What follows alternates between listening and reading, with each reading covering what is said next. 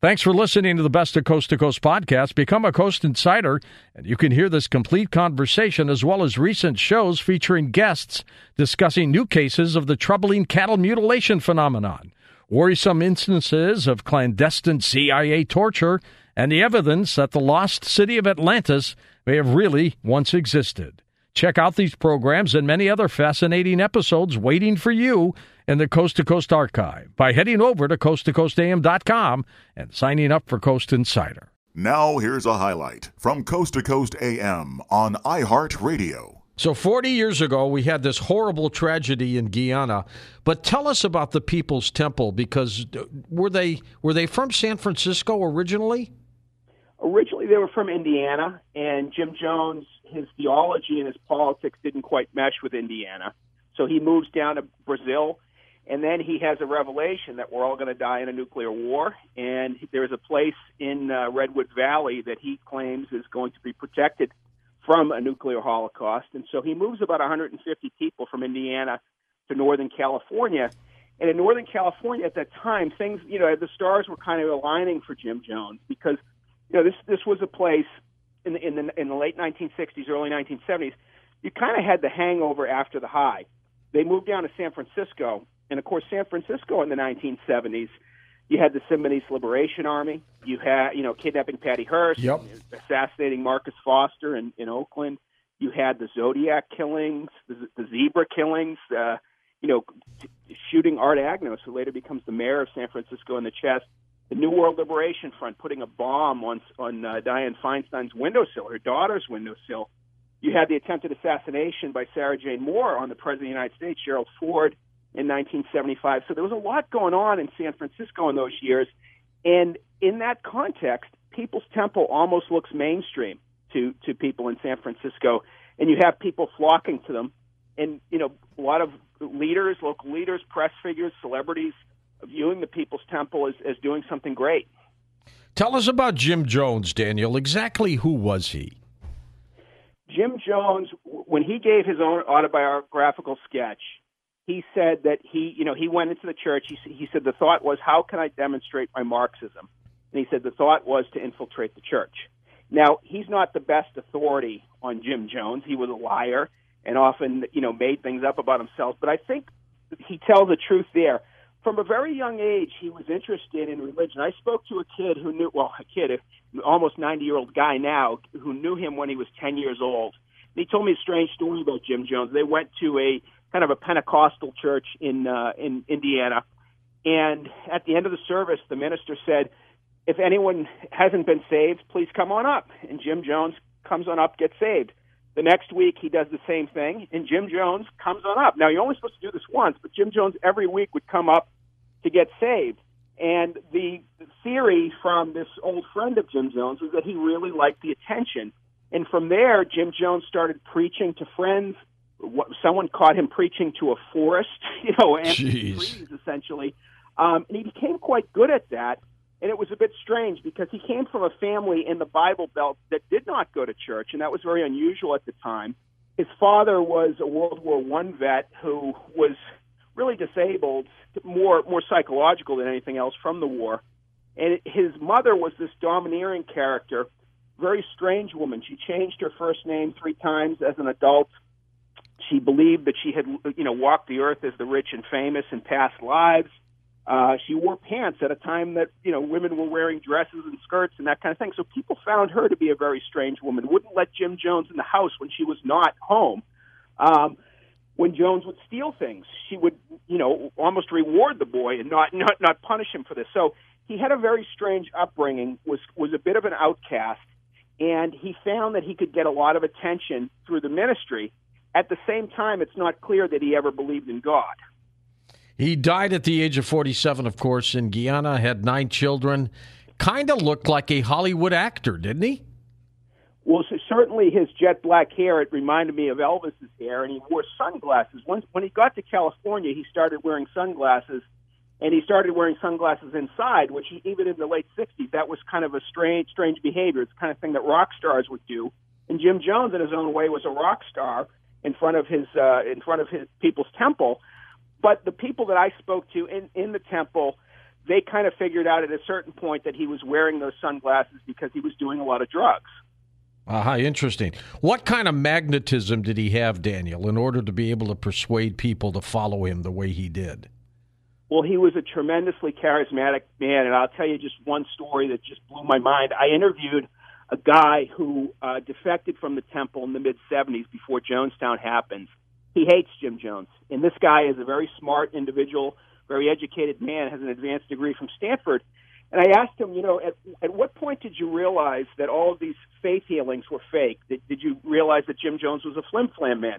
He said, what are you talking about? I said, well, at what point did you realize that this was all a bunch of hocus-pocus? He said, I don't understand your question. I said, well, when did you realize the guy didn't have these supernatural powers? He said, oh, no, Jim Jones had powers. To this day, wow, 40 years afterwards, he believes that Jim Jones possessed supernatural powers. And he went on to cite a whole bunch of instances in which Jones used these powers for good or for evil. And so even if you don't believe that Jones had these powers, it suggests that he had a power of some sort. Yeah. The charisma, psychological hold. To have a guy 40 years later who hates Jim Jones saying that, no, Jim Jones had this power, well, he had some kind of power, obviously. In a very bizarre way, Daniel, had he lived, he probably would have been an avid listener of this show. He sounds like he was into these things. Well, he certainly was. He was into reincarnation and ESP, and he presented himself as having supernatural powers, and a lot of people believed it. That wasn't the only guy that I spoke to who believed that Jones had powers, and he would, in a very specific way, the People's Temple would brag about the various uses of his powers. In 1972, for instance, they claimed that he had, raised 40-something corpses from the dead, and they would have testimonials from various people saying that he cured cancer from them. He claimed to have cured cancer from Huey Newton's parents. So if you look at the Jonestown dead, there's a huge percentage of them that are older people. About a third of them who died were elderly or senior citizens. A lot of the attraction for a lot of these people to the church was that they were getting old, they had various ailments, and Jim Jones claimed that he could cure them, and a lot of them believed that he did cure them.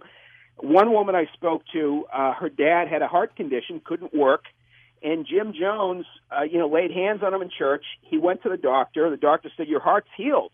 They believed that he had healed this woman's father, and so the whole family from that point forward, they're indebted to him for that, and they stick with him. And you can imagine how much of a hold that would have on people. Oh, my God, yeah. So at what point, Daniel, did he decide to move from California to the Guyana?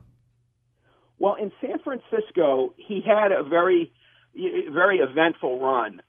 One of the things that people don't realize about Jim Jones is that, he held positions of power in San Francisco. He was appointed to the city's Housing Commission Authority, and he very quickly became the chairman of the Housing Commission, effectively making him the largest landlord in San Francisco, which is kind of a scary thought when you think of how he treated his tenants in Jonestown.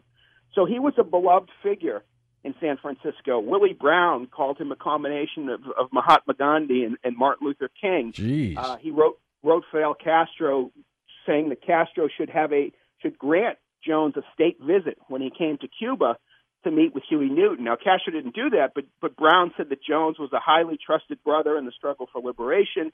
And even Rosalind Carter, the president's wife, when she came to San Francisco, she had Jim Jones introduce her when she's campaigning for Jimmy Carter. He dines with Rosalind Carter. They speak on the phone. We know this because Jones surreptitiously taped the conversation. They transcribed it. And Rosalind Carter referred him to Ruth Carter Stapleton, who was the president's sister who was involved in the ministry. And then they began to converse. And so he was very much in with the in crowd in San Francisco. What happens is, at a certain point, all of these stories just become too big to ignore. There are people talking about being beaten in the temple, being forced to sign over their homes, being forced to give their money to Jim Jones, these fake faith healings where he would pull, chicken gizzards from people and claim that they were cancer. All of this kind of caught up to him. So the very thing that made him, that attracted people to him, these faith healings, threatened to unmake him. And he was facing some legal issues. Mainly, he had kidnapped a boy from two of his followers who had defected. he brought that boy down to Guyana, and shortly thereafter, about 1,000 people from San Francisco followed him to Jonestown. So up until this point, Jonestown, for a lot of people that I talked to, they found it to be a very pleasant place. But once Jones gets down there, it becomes a very dark, unpleasant place, not so much a commune as it is a concentration camp. Was he, in your opinion, Daniel, insane?